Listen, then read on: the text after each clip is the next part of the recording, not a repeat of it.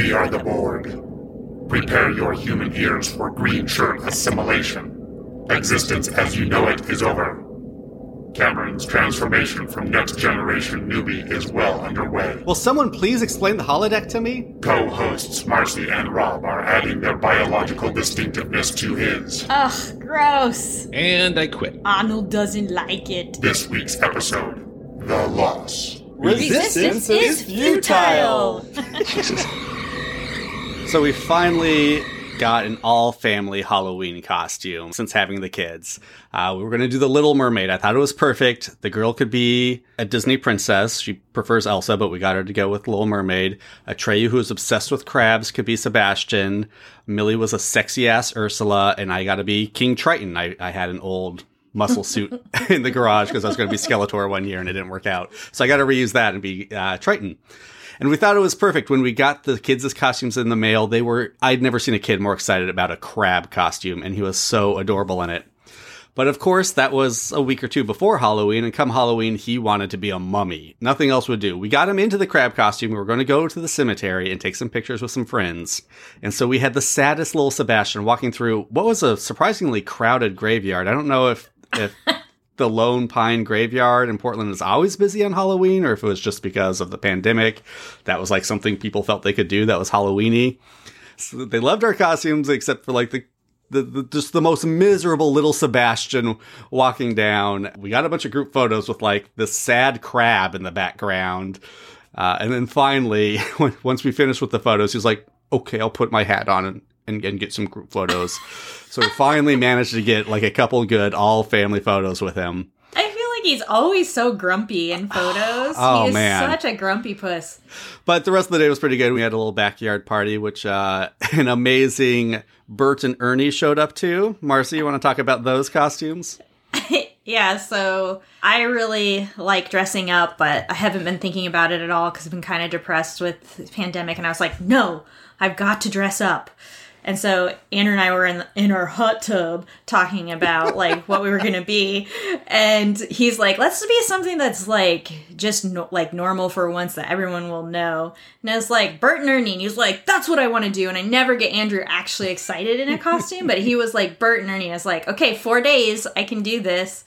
Thankfully, Amazon has like everything that you desire, because I was like a Bert and Ernie shirts, and it was like really nice ones, like jersey knit ones. I put them on, look good. I got these weird googly eye like glasses, they look good. I bought some like fuzzy fabric for like super cheap, and then like fashioned it into these like Muppet looking wigs.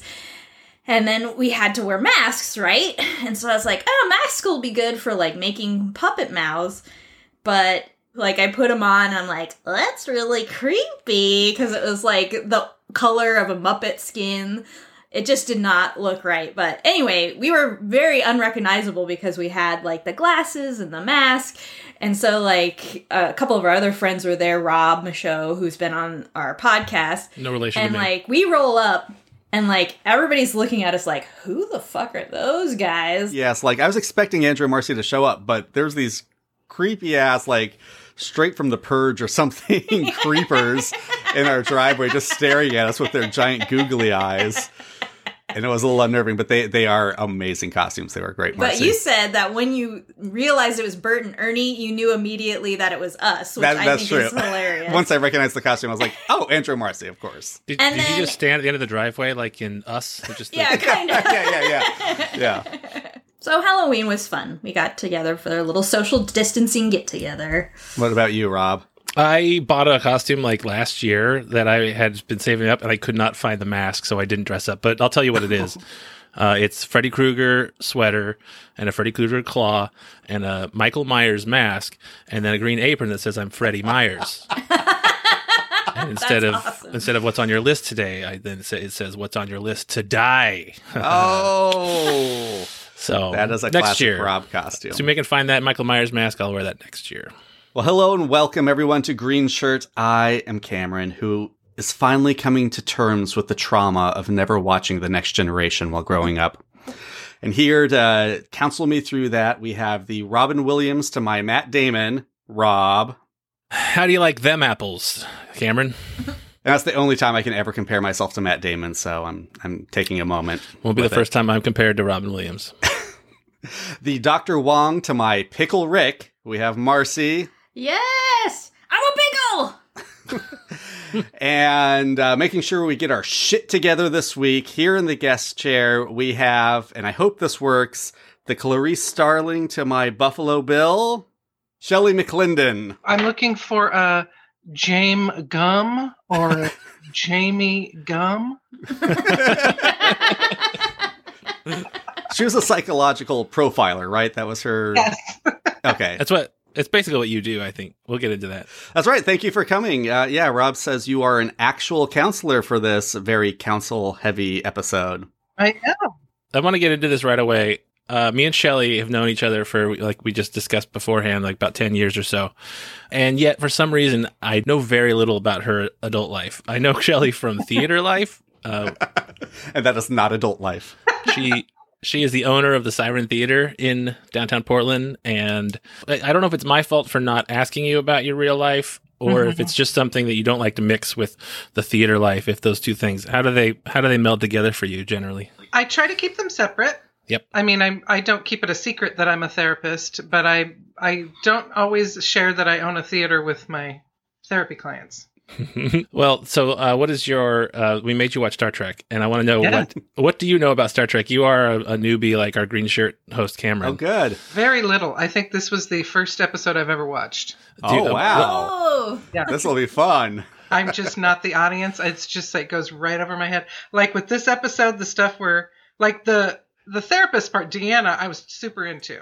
I took a lot of notes. There's a lot to unpack. But the stuff where they're like, there's a spaceship coming and it's not supposed to be here. I'm like, I watched it twice. I still have no idea what that part was about. Yeah. Like, what is two-dimensional? What is two-dimensional? I thought Dad explained it perfectly. Shut up, Cameron. So, Shelley, throughout this episode, you ask whatever basic questions you need the answer to. No questions off limits. No questions too silly.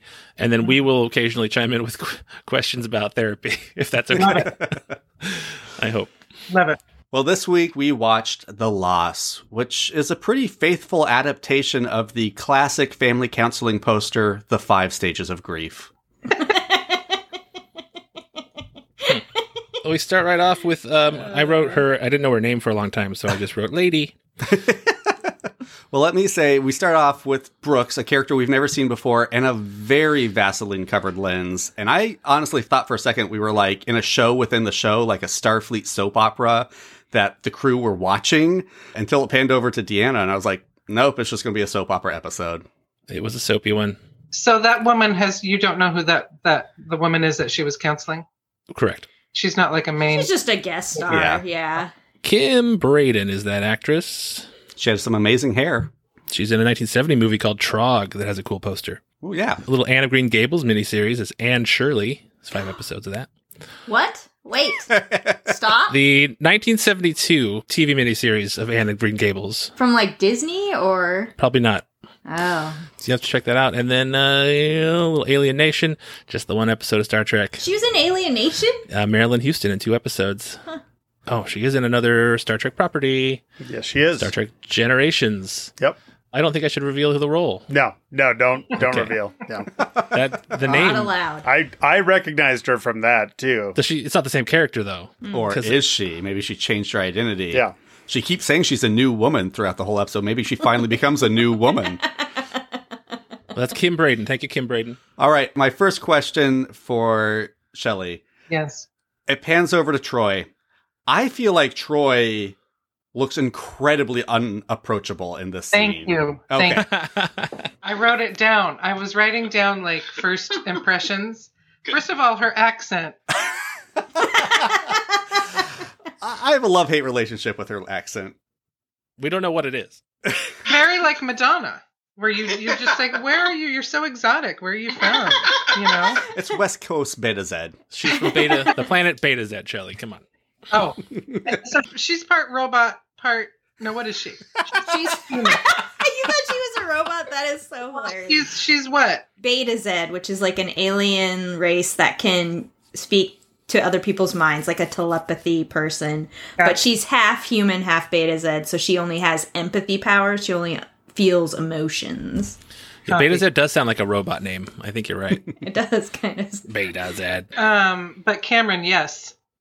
Counseling 101, you don't sit across from your client with your arms folded. Oh. It looked like a choice she made. And I was like, certainly they had an actual counselor come in and like tell her how to counsel. Well, I was talking about this after watching this episode with my boyfriend, and I'm like, I think the person that created this character had never been to counseling. Because of the things that come out later, and we can talk about that later. But yeah, I noticed her arms crossed, and part of me was like, maybe she just hates being in that one piece. Oh, well, She's trying to like kind of cover up a little bit. that's absolutely fair. That's like her uniform for most of the series. How do you get in and out of it? Is there a zipper? I could. What? In the back. In the back, there's a zipper. You just teleport it on and off you. So they're going over the titular, not the titular loss, but one of the two titular losses of this episode. Mm-hmm. We know that Star Trek has a weird relationship with death. Like in the future, they get over death. It's been like revealed that death is easier to get over in the future, but Well, I was definitely thinking about it because you always defend that, Rob, that in this because of that universe, one line they're in that one episode. Yeah. Right, yeah. But I think it can be explained because obviously, look, it's only a couple hundred years in the future. Humans still have emotions. Like, we still obviously grieve and suffer loss. But I think, like, as a society has sort of Learn to cope I with it don't know. faster. I feel like it Yeah. would be harder to get over the loss in the future because there's not as many deaths. Because there's that people too, live yeah. a lot longer, and then, like, you could get your heart stabbed by a Corsican blade and still, like, live through it, you know? Shelley has So no idea what we're talking about. I feel, yeah, I know, sorry. But I think the society encourages people to be less emotion-filled, but then we, like, see that doesn't really work. yeah, on an individual level, we still are Yeah. fucking wrecks. So in this scene, Ensign Janet Brooks is like, "Oh, I'm fine. And then, like, Deanna says, like, one line, and she's like, "You're right! Oh, God! I miss him, and I gave up all my stuff." And then Deanna, I can't remember, does Deanna hug her first? No, she pulls Got out a the music music. box. Oh, yeah, so then she pulls out the creepy music box. And I'm Mark like, was that's a music the thing. box lover, apparently. Well, I mean, of all the things, like, why does her husband have a jewelry music box? That's I fine, don't know. I guess, if that's Mark's thing. I guess. And then she hugs her, and I don't know. Do you hug your clients a lot? I had that Shelley? question too. Thank you very much. No. Yeah, I was like, why are you hugging her? Like, Some therapists, I think, probably do hug their clients, but you do want to keep that boundary. Like, therapy is, this person is being vulnerable around you. You want to keep those boundaries clear. And so if you introduce physical touch, it can get a little, oh, you're my friend now, and Right. I can show up to your theater, and, like, then I go Right. shake your hand after the show. You know, you don't want that to happen. Have you ever brought out a mysterious music box for a client? frequently. It's part of my therapy, is that music box therapy. It's very powerful. And especially if there's a ballerina that rotates. So my question is, have you ever been in the middle of like a breakthrough with a client and then suddenly got a phone call from the captain of your counseling center and needing you in the front room immediately because they've encountered an alien species and need to make use of your abilities? Yes. Oh, this is the first time I've wondered this. Like, does it make sense for the the tactical psychologist of the ship to also be the crew's counselor? Like, what if, she was in the middle of hugging Brooks and like suddenly they came across a Pakla distress signal? Right. There's a lot of boundary issues here, Mm-hmm. Cameron. When we You know what I find out mean? there's other therapists on the ship, apparently, that we find out in this episode. That's true. too. That's true. So, like, you'd think they would like keep Troy, sequestered for when they need her in a box that they can pull out when they need her. A music box. Is Whoopi Goldberg? What is Whoopi Goldberg's position on the ship? To be the fucking counselor. That's what we all wanted. Like, we've talked about this, how Whoopi Goldberg is actually the better counselor. Like, she does all those things. Like, she keeps her boundaries. She lets people kind of more talk through their own issues instead of, like, telling them, what to do. She's great at getting people to figure out... Yeah, figure to out answer what's their wrong. own questions. Yeah. But she's exactly. a bartender, Shelley. She works in 10 Forward, which is the... She is a 500-year-old bartender. That's true. I'm like, seriously. She's also from an ancient race. How do you feel about that, Shelley? Does that make sense? How do I feel about Does that all that? track that that Whoopi's a 500-year-old being? That's cool. Did that read in the scene? She looks amazing if she's 500 years old. Yeah. And the hat. I believe that's the largest hat we've seen on her head to date. Could be. So we'll talk more Whoopi in shortly. Sure. Where did the music box come from? Are they in Ensign Brooks's place, or No. they're in? Troy secretly took the music box when Brooks was giving away all of her husband's stuff and kept it because she knew in that moment when Brooks had the breakthrough that she would bring it out and provide her solace with it. So if you're telling me Troy went through Ensign Brooks's garbage, that seems inappropriate to me. Well, we've already established that the crew members literally think everybody else's stuff is theirs. Yeah, every time someone dies on the ship, they go through their stuff, Rob. Yeah, This has been remember? established. This is established. Well, in that one time in that one episode, yes. I think the big question of the scene, though, is what do you guys think happened to Mark? To Mark Brooks, what was his accident? Oh boy, And is Mark Brooks someone that you know? Or No. this is play and tell, make 'em up's time. Probably fell into a string fragment of some sort. Probably.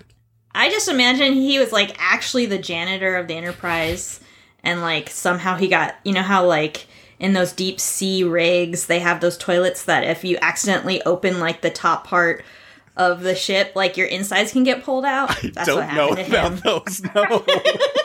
Really? Tell us more. The vacuum is created, right, John? You'll back me up. Yes, absolutely. Well, I did a little bit of math.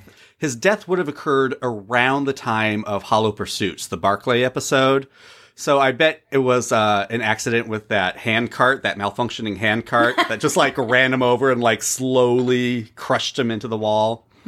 Perfect. Shelley, if you had to guess how somebody died in space, what would your guess be? well, and that's another question that I had was are they always in danger? Yes. Yes. 9 out of 10 episodes. Is there ever an episode that's just kind of light? Maybe they all have a picnic or there's a wedding or something. One like or two a season. Yeah.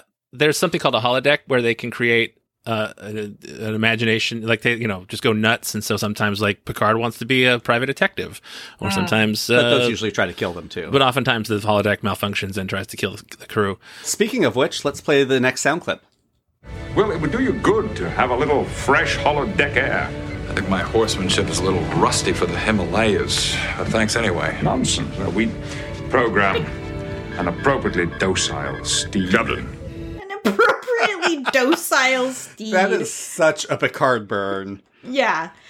Also, fresh holodeck air. Marcy, I wrote down those exact 2 quotes. I mean, at least show it so I can see Picard and his jodhpurs. Yeah. Shelley, what do you think about Worf? He's the man with the ridged head. What did you think when you saw some of the alien beings? And if it was intense arousal, you can tell us that. This is a safe space. I thought, wow, it's neat that all of these different types of people can work together. It's so diverse. Yeah. You got a little choked up there. A little choked up. That really touched you, the diversity of the crew. Yeah, the guy with the ridged face, I didn't pay so much attention to him as I did with the guy with the glasses that went around Reading Rainbow? his face. Yes, okay, I wondered if it was him. Yeah. Mm-hmm. LeVar Burton. So what's the deal with that? Apparently, in the future, you can't fix blindness, but you can put a technological device over your eyes to give you predator vision. Yeah, well, I feel like his type of blindness for some reason couldn't be cured. It wasn't congenital, but I think he got turned blind when he was pretty young, Yeah. and I'm gonna make up like it was an optical nerve completely like destroyed, because then you can't really see. John's got the answer. John? Yeah, I think there were like 3 different origins throughout. And one he was born, and one it was a fire. And I can't remember what the third one was. But Jordy, why do you keep lying about how you got blind? What are you hiding, Jordy LaForge? It was a space fire. I was in a space fire. Maybe he's actually not blind and he just wanted to have predator vision. Oh, okay. Yeah, but we see Allenby here has officially seemed to have replaced Wesley. We saw her last episode, but she seems to be the new Wesley. I'll cover her IMDb now so that we don't have to do it again. Who is she, Rob? This is Mary Conert. She's only in 11 things. Starting in 1986 in the Magical World Disney, she plays Kathy Manley. She's in Highway to Heaven, Freddy's Nightmares, speaking of Freddy Krueger. Ooh. She's in Mr. Baseball. She plays Player's wife. That's a role with some teeth. And then Star Trek Next Generation. Do you want to know how many episodes? No. Okay. But all I'll say is Allenby keeping an eye out for her. You should. But not a whole bunch. I have a question about the bearded character. Riker. Riker. Yes. Are they together, Deanna and Reichert? That is a wonderful question. So I'm gonna do my thing now, Cam. One little quick segment we're going to do throughout this episode is we're going to pose some therapy questions from the perspective of Star Trek characters. And Marcy, I think you're going to go first. I am, because Shelley was just asking about Riker. Hey, Shelley, what's up? I'm William T. Riker. I was raised in Valdez, Alaska by my father. My mother died when I was young, and my father basically abandoned me. When he was around, everything was a competition, and when he left me for good at 15 years old, I was glad to see him go. Starfleet became my family from that point forward. As you can probably tell, I'm pretty good with the ladies. My sex life is great, but my love life, not so much. I couldn't even make it work with my Imzadi, that soulmate in Betazoid. You probably know her, Deanna. She's the counselor here on the Enterprise. We're still friends with benefits, but I just can't seem to take that next step. The only other meaningful relationship I had was with a holographic woman on the holodeck named Minuet. I know it's pointless to love her, but I felt like the real Riker when we were together.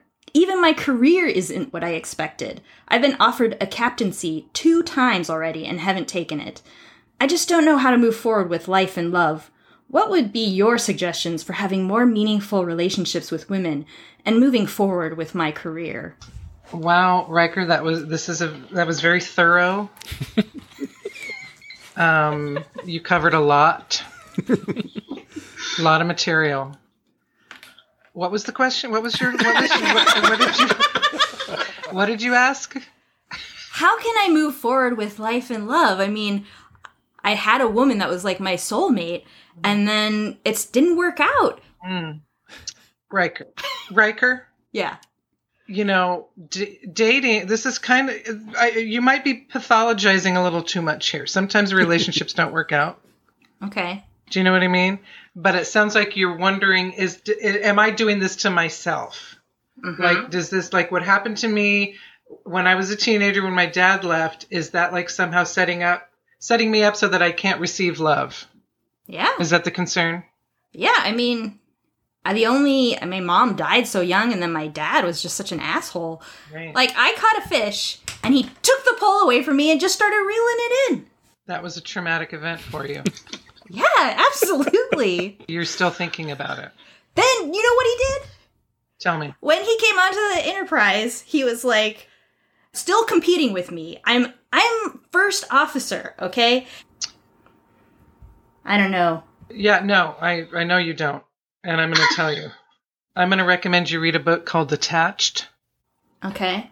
And it's about the 3 styles of adult attachment and relationships. You've got avoidant, secure, and anxious. Uh-huh. And I'm hearing some avoidant attachment styles. Okay. Which means that you will only get so close in an adult romantic relationship. You kind of keep intimacy at arm's length for a variety of reasons. Yeah. But you kind of keep getting in this kind of same pattern where when someone gets close, like at first it's just like nothing but chemistry and it's amazing and it's awesome. But then when, when you're falling in love, people, draw nearer to each other. But for you, that's so uncomfortable that you start pulling back. Oh my God, I'm getting chills right now. I feel like you've looked into my soul and are reaching exactly into who I am right now. Great job. I'm going to buy that book. And scene. Riker's a complicated guy. He might be coming back for some more therapy later. Oh, man. Oh my God, that was good. You figured him out so fast. I mean, he's not that complicated, but Yeah, so he's a Lothario. He's the charming, handsome co-captain. While we're opening up here, I do have to eat a large slice of humble pie and say that Marcy was right in a prior episode. There's a line here. Someone says, "The ship is indicated." And I was like, oh, there's that weird use of indicated again. I'm going to look this up. And damn it, if Marcy wasn't right, that Worf, when he said caution is indicated, is a way to use the fucking word indicated? Yes, a second definition of indicated is suggests as a desirable or necessary course of action. Oh. So we were all wrong, and Marcy, you were damn right. Oh, no. Marcy's gloating is indicated. We need to charge forward. That's right. We're barely into this episode. We got to come charging Let's forward. get going. I was worried for a second. Deanna starts having headaches all of a sudden, and I was, is this a mind rape episode? Is this one of those mind rape episodes I've been warned about? Yeah, We'll Troy find out. gets abused. She's not a great female character at times. She's often abused, Shelley. This is one of those. She's often the victim of some terrible tragedy. The writer's desire to titillate by doing weird things like having her get mind raped or actually having an alien child from like another She gets race. alien raped. She does. Yeah. Oh my God. Yeah. It's not good. The ship tries to leave, but instead crash straight into a space tree. They're like, go. He's like, engage. And they're like, immediately just stop. Like they've crashed into something. Yeah. It's because Wesley wasn't there steering the ship. This new ensign doesn't. She got a permit. Wesley would never have flown into a swarm of two-dimensional beings. Or a space tree. So I do love that they get called up to the briefing room and they have to talk about how the Enterprise is stuck in a space tree and can't move. And I do love that it is Riker who is the first one who recognizes something is wrong. Everyone else is like, oh, it's okay if you can't sense the alien beings. But Riker, he knows it's Imzadi. He knows this goes deeper. So the Enterprise is at this point skidding sideways, yeah? Yes. Which I thought maybe instead of a tree, maybe they got stuck on some space ice and they're just, those videos of Portland drivers when the streets get iced over. Maybe they're just stuck on, they need to put some space chains on to help get out of this space ice. Or at least put space salt on space. Good call. Good call. On the space roads.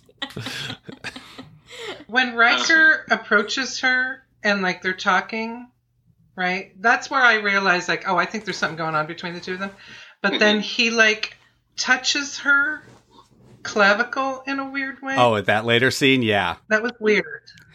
I mean, I think if we saw these characters be intimate more often, it wouldn't have been so weird. Because, like, I touch my wife like that when I'm comforting her. But yeah, like, we mostly see these two characters in very professional settings, except, like, once every 5 episodes, they may kiss, so. Or just make eyes. Because if he's her higher up and he touched her that way, that's an HR report right there. Yeah, in space, HR is a totally different department in space. I think with Troy, we can assume that they filled out the appropriate forms. Yeah, but that's the funny thing is, like, they're a will they, won't they couple, right? So either they are on again, off again, or they have an open relationship. And I'd like to think they just have an open relationship.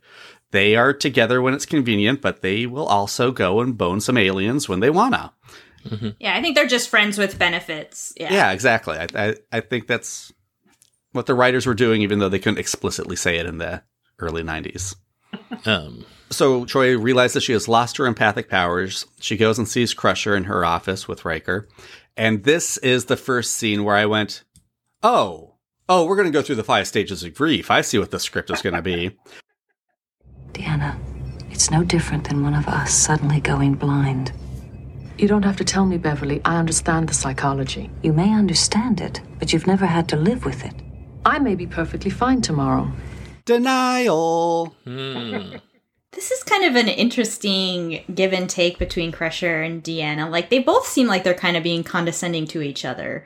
I mean, Crusher's definitely got that, oh, I've got to be the empathic voice right now, very calm.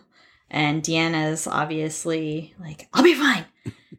Well, yeah, I think Crusher sees that someone who she really respects and really looks up to and can usually talk to as a peer is behaving very irrationally. And she doesn't entirely know how to approach that. Understandably so. I had to remember the 5 stages of grief. I didn't really follow that, Cameron. I'm glad you did. Well, and with that line, I definitely expected like there to be some Jordy and Deanna moment because he's blind and she mentioned being blind. And so she I was sure like, does. And I was like, oh, when are they going to, like, do the weird thing where Jordy has to go talk to Deanna about not having a sense? Never happens. Yeah, you're absolutely right, Marcy. Yeah, so I totally get the impulse of the writers to be like, well, let's do a grief episode, let's do a loss episode, a trauma episode, let's have our alien lose her alien powers. Except it's just so hard for us to relate to that.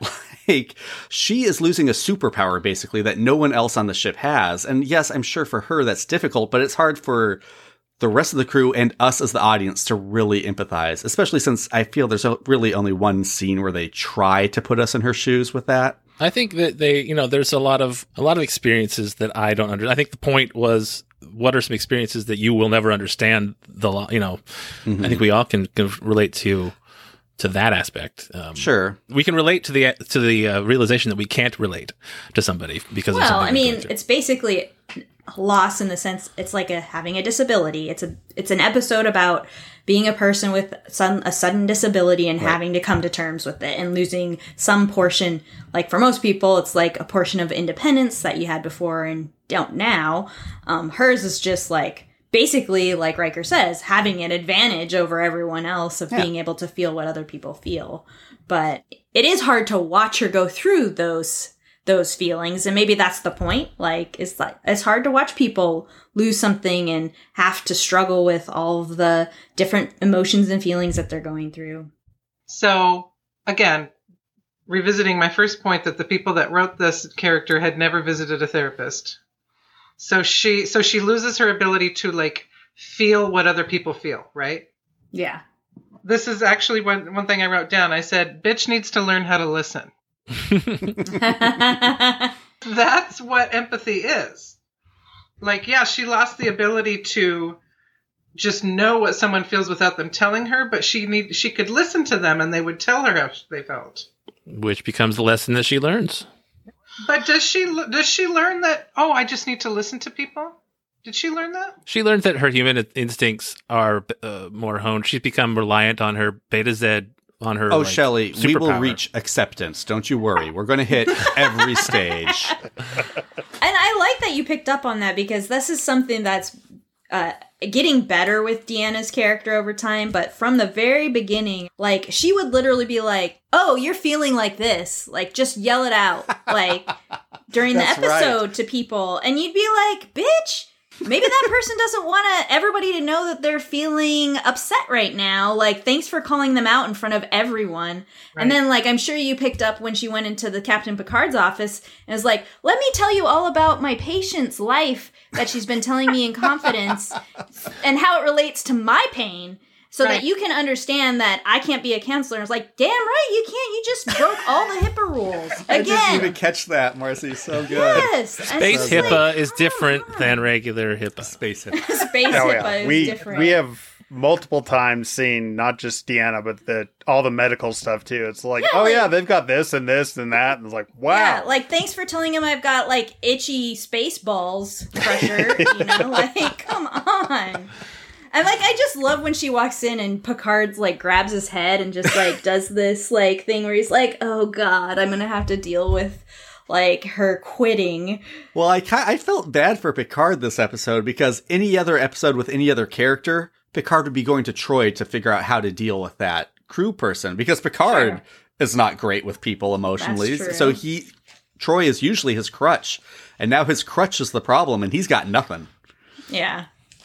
Riker comes to, he knows that she's in denial, that things are worse than they appear, so he goes and tries to help. You know what the worst part of this is? And I've seen it happen to so many patients. What? Here comes anger. The way other people change. How they start to treat you differently. They walk on eggshells around you. Sometimes they avoid you altogether. Sometimes they become overbearing, reach out a helping hand to the blind woman. I'm sorry if I will not be treated that way. Hey. Imzadi. Oh, please. He pulled out the I word. Oh, man. Yeah, it was more later when she gets really upset with Crusher that I was just like, oh, I hope this is a mind rape episode, because I don't want this to be Deanna. I don't want this to be how Deanna reacts to loss and trauma. Like, well, that's a pretty big loss to have something that you live with for whatever 30-some years, but she doesn't know how to deal with 24 hours to just be like screaming at your best friends who are trying to help you. I don't know. She's a counselor. She should be better at this because she's going through that 5 stages, like you pointed out. She's got to do it. In fast forward, because this is literally the next scene. You got me wanting to like defend her, even though I kind of agree with some of the things that you're saying, because like I deal with lots of things at work, but at home, when you're dealing with your own personal things, it's harder to manage them because you spend a lot of time being empathetic with your patients, with other people. Like if you're a caregiving person, you care for your friends, you help them with their problems. So when you go and you have something big happen to you, first of all, I'm speaking from my own personal experience of just like, it is hard for you to reach out for help from other people because you're used to being the one to help others. And so like, that's just what that like fight back is kind of just like, I don't need your help. I don't like that she's like, I'm a blind woman. Like literally you're not blind, Deanna. So stop comparing. Why do you keep comparing yourself to Geordi? Geordi would be highly offended, I think, if he kept hearing you say that. But, like, she has lost a part of herself that you can't understand, but you should be able to empathize with the feeling of losing something that was part of your culture. It's part of her Betazed culture. Riker's not wrong when he says, hey, you've always upheld your Betazoid lifestyle as more important than your human, and suddenly you're having to deal with what other humans have to deal with. So, fucking buck up, Yeah, I forgive her. You're not wrong. It's just she goes so broad, and again, like she should have the awareness that she is complaining about losing something that no one else around her has. Well, then she needs to call her mom. She should. Okay. So here is where I suffered loss with this episode: is we get Geordi and Data. Yes. Where's the rest of the Nerd Squad? Nerd Squad is broken up. It's just not the same without Wesley there helping them figure out what these two-dimensional beings are. That was sad. So I love that they're looking at this diagram. They sent out a probe so they could see the Enterprise. They're trying to find the tree that they hit. And all of a sudden they do like a scan and there's a bunch of what I assumed were stars. And they go, look at that. And I'm like, what are we looking at? It looks like stars. It doesn't look like anything to me. But I think the writers knew because... Last time I saw anything that looked like that, I was skin diving off the coral reefs at Brinkus 5. What does that... What? Well, that fucking clears it up. Is he saying it looks like the waves of an ocean? It did look like an ocean. Oh, I thought he must have meant like plankton or something. Yeah, or like jellyfish. I was like, jellyfish? I think it was the waves. Looking at it closer, Jordan, you I thought have never been skin diving off the coral also, reefs of you can't Bacchus see. 5. You're blind. At best, that was a holodeck program. Maybe that's how he went blind, was the plankton in the ocean. That's what he meant. His visor was like short-circuiting, and that's what he saw. So it's literally the last thing he ever saw. Oh, shit! Oh. That makes that line suddenly so much more tragic. Yeah. Then we have a little more Troy and Ensign Brooks, yes? Mm-hmm, yeah, her second. So, Shelley, I have a question based on this. If I also cry for 2 hours, will that fix me? It depends on what you're crying about. Because it fixed her. She said, I cried for 2 hours, all better now. I mean, she really, that woman really wanted to not be sad anymore. right? That's like true. she was really trying to not be sad. And Deanna's like, I don't think that can happen. That you've been in denial for 2 months or whatever. I don't think that 2 hours of crying. And when she said that, I was like, okay, there we go. Like there's some good information. Like I maybe would have presented it a little bit better. I would have been more curious. Like, oh, so, you've been in denial for 2 months. You kind of realize that and you've had 2 hours of crying and you feel like that was it. That's all you needed to do. Well, let's hope that was good information, because that is like what the emotional resolution of this episode hinges on, is the fact that she finds out she was right when she said that. I do love Janet's response, though. No, you're wrong. I feel better today than I have in ages. You're absolutely wrong, Deanna. Wow. Read the fucking room, Janet. Do you think that she's upset because she wants a discount because her counselor doesn't have her power? She's like, why am I paying full price for this session? I want 50% space bucks off of this. That's right. So, Shelley, that was a question that I have for you, because, there's times as a professional when you're not exactly sure about a certain situation. You might do some research or whatever, but you don't go in and be like, by the way, I'm not competent.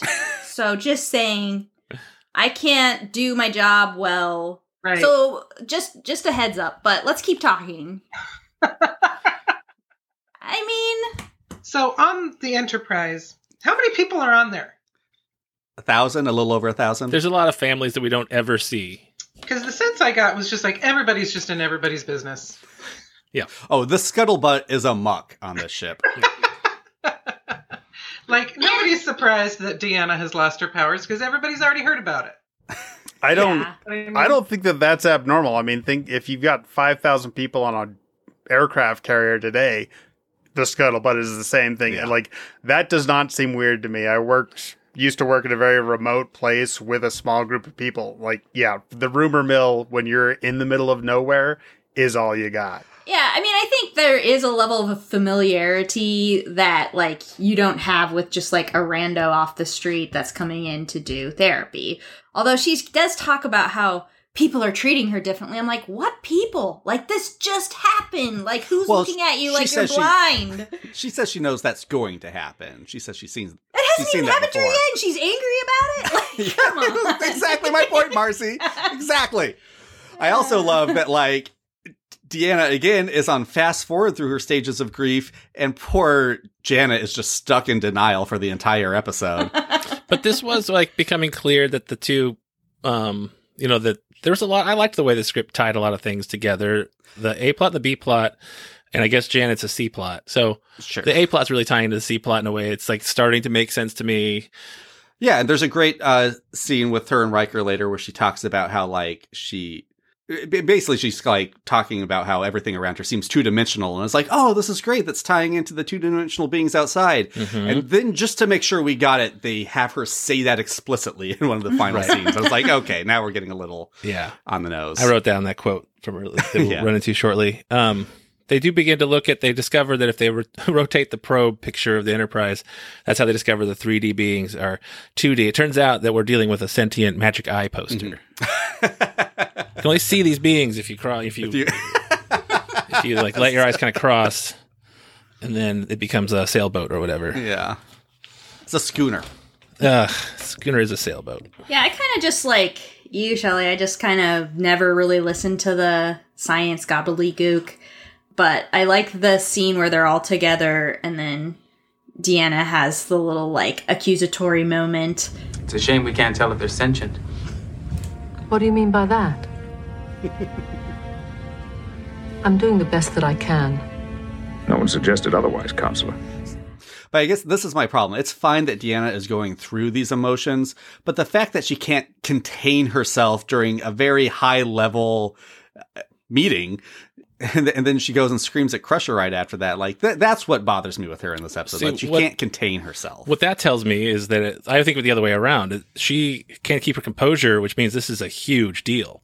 You think that something happens and she can't hold on to it, but the fact that she acts like this, I'm like, oh shit, like this is major. Like this is totally out of character for her, which means like something is terribly, terribly wrong.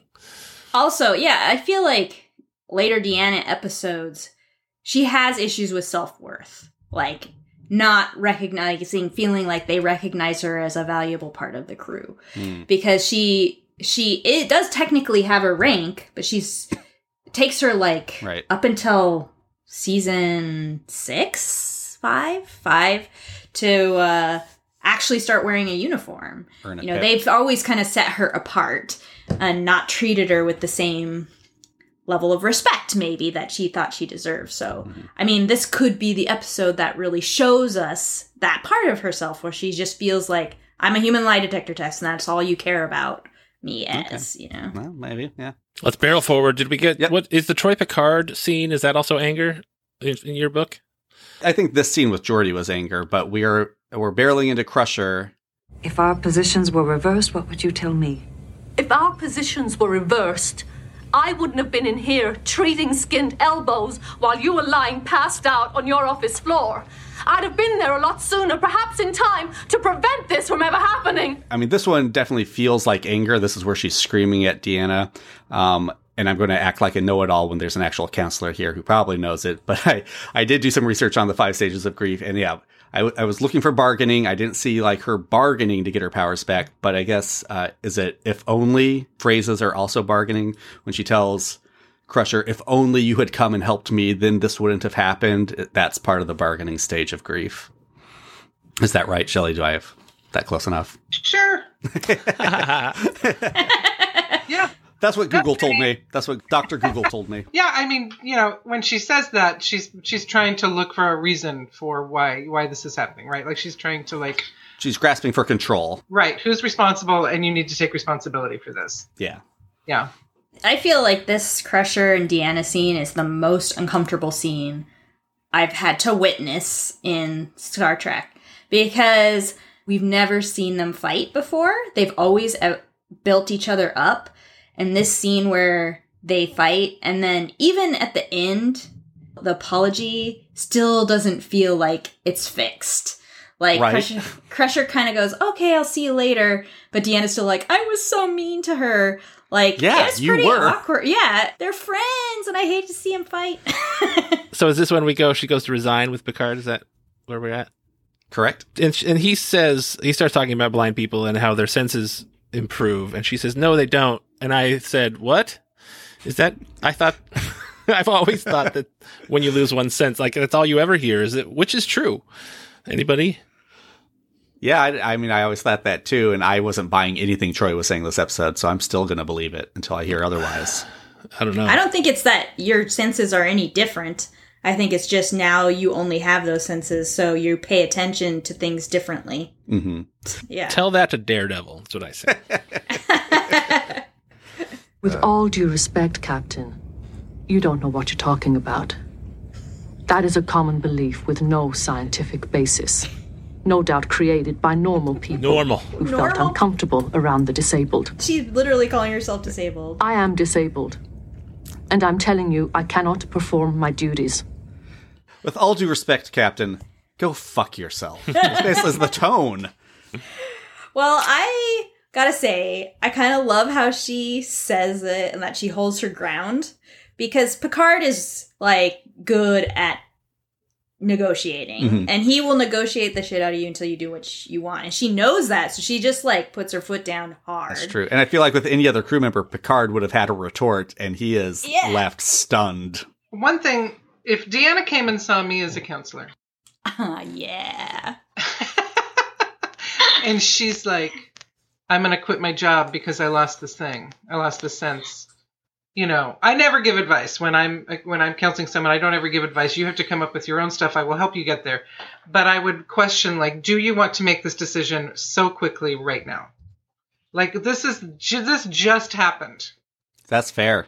Oh my God, I'm putting you in a blue uniform right now. You do the Guinan maneuver. Yeah. Mm-hmm. But no, like, seriously, like, now I'm like, Shelley's gonna be my new, like, character in Instant Marcy. Like, Counselor Shelley is gonna become part of, like, I mean, because that's so perfect. So Riker makes attempt number 2 to come talk to Deanna, and this is straight up depression, when she breaks down and starts crying in his arms. And I guess here is where Riker will come visit Dr. Shelley again, because Cameron messed up and accidentally also did a Riker bit. But I'm going to focus on something different. I mean, I do want to bring up my father again. I mean, I told you a lot about my father last time, and you know how even as adults, the only way we can really communicate is through like full contact space sports. I don't know if you follow the Anbo Jitsu leagues. I don't. I'm pretty good. But yeah, so just keeping in mind everything I've told you about my father, I'm bringing this all up again because I've recently adopted a Party City alien that made me believe he was my future son for about a day. And was that a rash decision? Am I ready for that sort of commitment to be a father to someone else who happens to look like an alien from Party City? Yeah, I mean, am I able to raise a grayling with light up eyes, even though my own father was not there for me? I'm going to give you the most counselor answer you've ever heard in your life. Mm. Mm-hmm, mm-hmm. Only you can decide that. Luckily, I already made the decision, so I guess I just got to go with it. Got to commit. Lean into it. If you're wondering if you're going to repeat what your dad did to you, there is a high likelihood. Unless you take care of it, unless you get rid of it. I do have a tendency to take the trombone away from him and show him how to play it, even though he already knows how to play it. Mm-hmm. I'm seeing some mirroring happening here. Everybody has their stuff, Riker.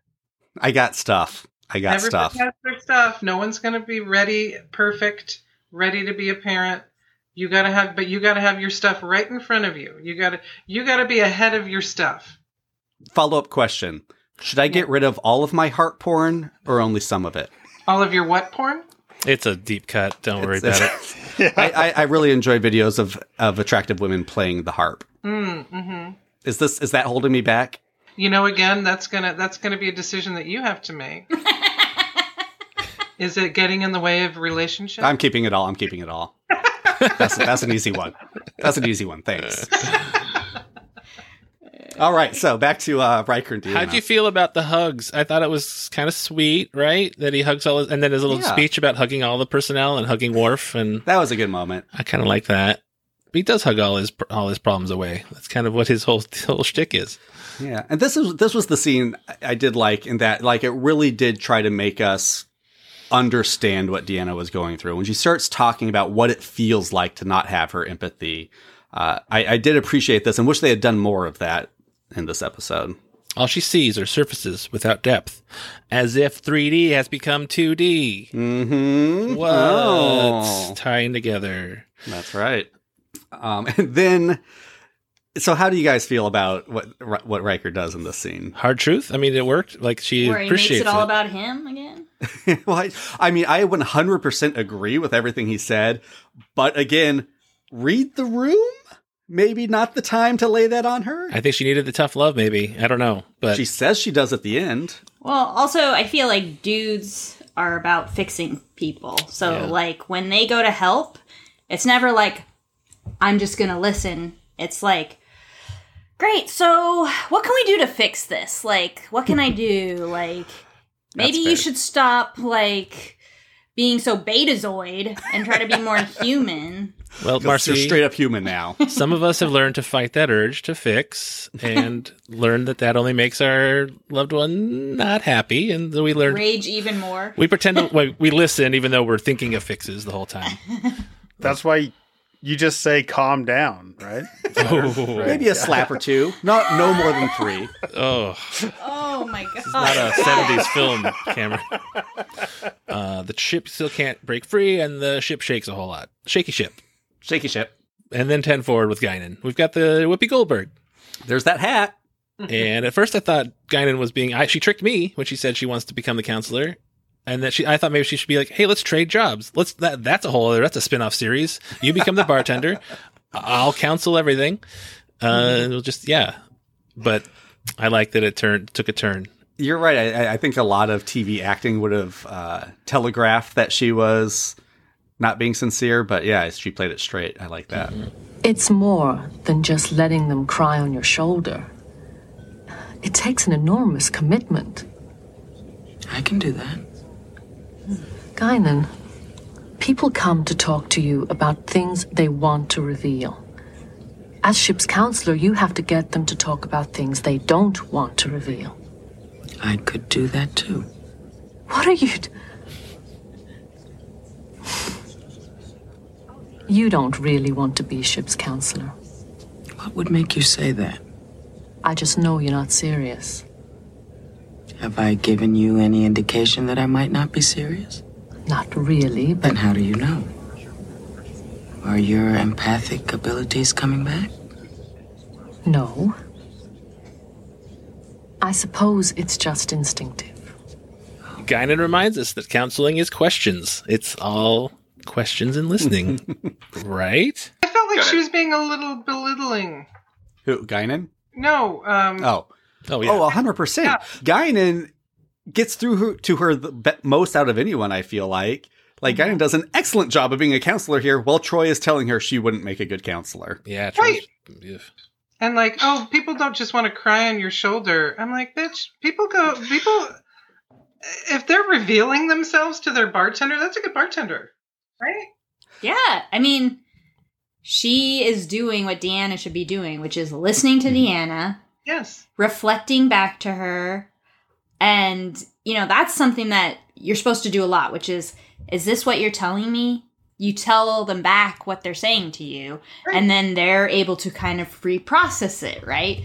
But all Deanna does throughout the whole episode is just, like, talk about herself and doesn't listen to anything that anybody is trying to tell her, which people become selfish and self-absorbed when they're in these things. But, yeah, she's very condescending and, like, I think she knows that Guinan would make a better counselor. We've been talking about this for a long time. That's the thing, yeah. Yeah. She is afraid she'll take her job. It seems a little weird that there's 25% human DNA sitting at that table, and they're using the term human intuition. Because I think that is something that they've talked about a lot, that humans don't have a lot going for them, but they have that instinct and that intuition. Like, and that's part of what humans are. They like to fuck and they have human intuition. That's what they got, okay? But again, Marcy, you were saying all intuition is just lived experience. Are we saying all these other aliens can't draw from their lived experiences? It's the ability to interpret that lived experience in the correct way, Cameron. Okay. It's the brain power to interpret. And that's literally what Guinan's race is known as, are the listeners. Like that's what they do. They live a long time and they listen. So. If Troy had just said, like, yes, but your clientele are all drunk, that would have been the way. I mean, yeah, they're opening up to you because they're drinking synthahol. Shelley, do you refer to your patients as bitch as often as? I'm just wondering if I should expect that. No, but when she's directing a show, she refers to all the actors. So that happens. Not out loud.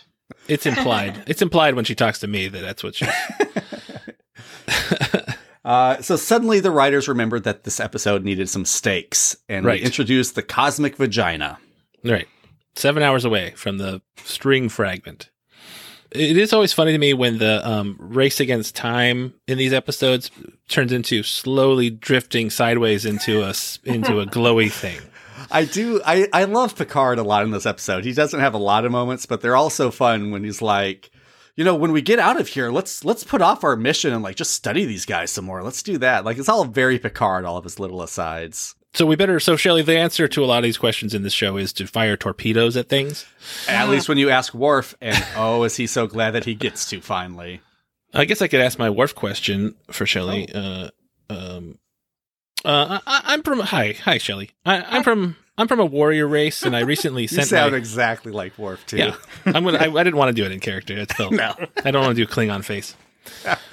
I'm from a warrior race, and I recently sent my son to live with my parents when his mother was brutally murdered after my father was framed for betraying our empire. Should I try to keep him? Is it possible to juggle family with a career, all while trying to clear my family name? You know, I feel like there's some important cultural pieces to this. Yeah, that's true. The Worf culture, is that typical that you send your children to live? Well, I grew up after my parents were slaughtered. I grew up with this human family, and who I am now sending my son to. Yeah. Well, Worf, let's be honest. You sent him away because you feel shamed at your family's legacy. Oh, right. The family has been framed, but I don't want my son to grow up under this shadow of my father, who's been framed as a traitor. Boy, this is getting complicated. Worf, is it? Yes.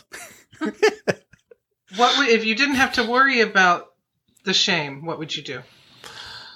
I would raise the son to be strong. I would raise him to get vengeance on I already got vengeance on the person that killed his mother, stabbed him right in the heart.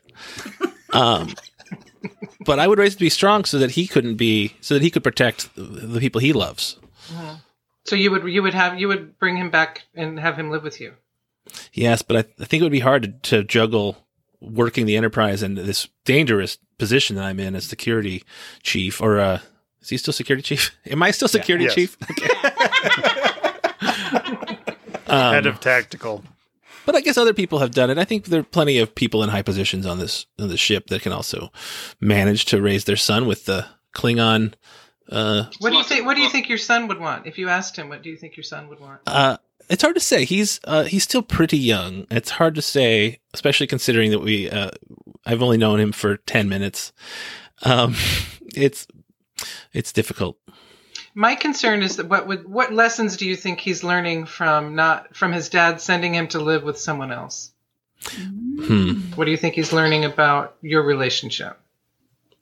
I hope he's learning, since he is being raised by the same people that raised me. I'm hoping that he is learning the same lessons that I am and being cared for full time by somebody who's able to, and also that he doesn't have to deal with that whole family of traitors thing. Have you heard of Brene Brown? No. She's a shame researcher. Oh my God. Wow. And she talks about how what shame does and how to get rid of shame, because shame serves no purpose other than to protect you from and often protect you from things that don't exist. Well, I have a lot to contemplate. I thank you so much. I think our time is up. Oh my God. I'd like you to come back next week. I'm gonna have my secretary call you. I'll do it. I am in love with Shelley. I think this is the best episode we've ever done. I mean, I'm believing it. Like, while he's talking, I'm like, that is Worf right now that she's counseling, and she's absolutely right about everything that she's saying. Like, And also, let's not forget how much I was channeling the character. yeah, absolutely. Very believable. I can think of 2 more episodes we need Shelley on at least. I don't know if she's will be like, gosh, I could get paid for this. So Worf fires torpedoes. That's always the answer. Let's fire torpedoes. I think maybe they could have solved Troy's problems by firing torpedoes at her. Just blow it up. There is a fantastic shot I do love when they decided firing torpedoes in front of the 2-dimensional alien beings wasn't going to work, so they're going to fire at the beings. Worf gets a hard on, he fires them. The shot stays on Picard the whole time. You only see like the light up on his face of the explosion of the torpedoes. I think that's a great cinematic shot. And then it's just a marvelous piece of acting on Picard because, he wanted it to work because he doesn't want his thousands of crew members to die, but he also didn't want it to work because Picard does not like killing unknown species. So it was a great little moment on his face, I thought, of bittersweetness at it not working. He's in the past had to protect, try to find ways around killing beings to save their own butts. It's hard. Right. It's a tricky touch. And then, Ensign Brooks has just had a roller coaster of 3 days here. Yeah, man. Janet's back. Yeah. Damn it, Janet. But now, this scene, the patient has become the doctor. Oh. She helps Troy. And then Janet strikes down Troy, and Troy just becomes a pile of robes. Is that what happens? She cuts off her head, and there can be only one. Maybe it's a Highlander situation. I don't know. That follows, yeah. I was kind of wrong earlier. There's not a big acceptance scene, but I think this is the beginning of Troy learning to accept that she does have human intuition and that she is able to use it, which follows into the next scene where Picard instructs her that her and Data have to work together. Even though she can't sense these beings, as the psychologist, she is best suited to try to determine their psychology. And I do love the scene between her and Data. Like, Marcy, you were absolutely right. There should have been a scene between Geordi and Troy. That would have made a lot of sense. But also, while I was watching, I was like, oh, of course, Data's the one to help her out with this. He is the one who is completely unaffected by emotion and can really walk her through the most logical resolution. What do you think about Data, Shelley, and what do you think his deal is? So Data, is he kind of like the Spock? Yes, absolutely. Bit, yeah. Okay. He is an android. So he has no emotion. He's just like all information. He says he doesn't, but... He's an android. With a very advanced brain. And then he has all these neurons that fire that seem like he's had emotion. He's like, well, I don't love this person. I'm just, I'm fond because of their familiarity. Or, like there's all these, that's a theme in a lot of episodes.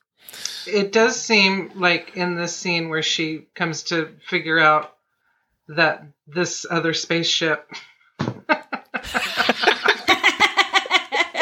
like wanting to go to the cosmic vagina. Yeah, the cosmic vagina. Like they are trying to get there. Yes. And he's like we all are. Yeah. Makes sense that he's the one that helps her get there because he's not trying to solve anything for her, or he's not trying to convince her that she is okay. Yeah. He's just kind of like, let's just do this. Right? And by doing that, just working with her on the problem. The last time we saw them together, I feel like so closely was when he created Lol, right? And it was all about emotion. And everyone else does kind of treat her like this, like, lie detector test or whatever, but he's never done that. He's used her for her ability to just, like, understand emotion in people, Acceptance, yes. Do you think Picard knew what he was doing in this situation? Like, he's like, you know what? She doesn't think she can counsel Ensign Brooks, so I will make her counsel a two-dimensional being made of plankton. Like, maybe he did. Like, it did work. Like, I'll team her up with Data, and she'll take on this tremendous counseling task. Which I think is funny because, like, in Armageddon, they're like, we got to find, they hire the best drillers to destroy a meteor. And in this case, like, we got to find the best counselor to counsel the hell out of this magic eye poster. He loves Deanna. Like, he always brings her everywhere with him. It's like, oh, I got to go onto this planet for diplomacy. Deanna, you got to come with me. Like, oh, I'm going to go talk to this guy. You better come with me, Deanna. Like, because she's a lie detector, a human lie detector. That's all he cares about. So A and B plot come crashing together. She realizes that she's two-dimensional as well, that she's lost her third sense, her third dimension in this case, and realizes that, like moths to a flame, she's like, we got to think two-dimensionally. And that's right. I liked this tie-in. I liked it all. I think the funniest part of the episode that was coming up, where all of a sudden the entire bridge starts shaking violently, and Worf goes, we're now feeling the effects of the cosmic string. Thanks, Worf. Thanks. We didn't all just feel the bridge suddenly start shaking violently. By the way, everybody, that's from that cosmic vagina. the giant vajayjay out the window. Do you guys want to know what I would have done in this situation? Absolutely, Rob. So what I would do is use the ship's parabolic dish to amplify and reflect those frequencies back at the cluster. I would see, like, that's a good idea, Rob. Obvious. But you have to make sure you do it loud enough. I do love Picard's line here. Turn it up to 11. The cluster is unaffected. Same course, same speed. Let's try turning up the volume. I thought it was very bold for Picard to make a Technotronic reference here, but, they are always making modern day references. So. Instead of, from now on, Cameron, from now on, instead of engage, he says, pump it up.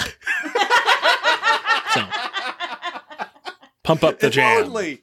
Pump up the jam. That's good. I like that. Pump up the jam. Good sound. Pump it. Pump it up. And they fix it. Deanna's fixed. Everything's fixed. 10 forward. 10 forward, yeah. Yep, we got this little conversation. Now, is that counselor position still open aboard ship? Yeah. It's been taken.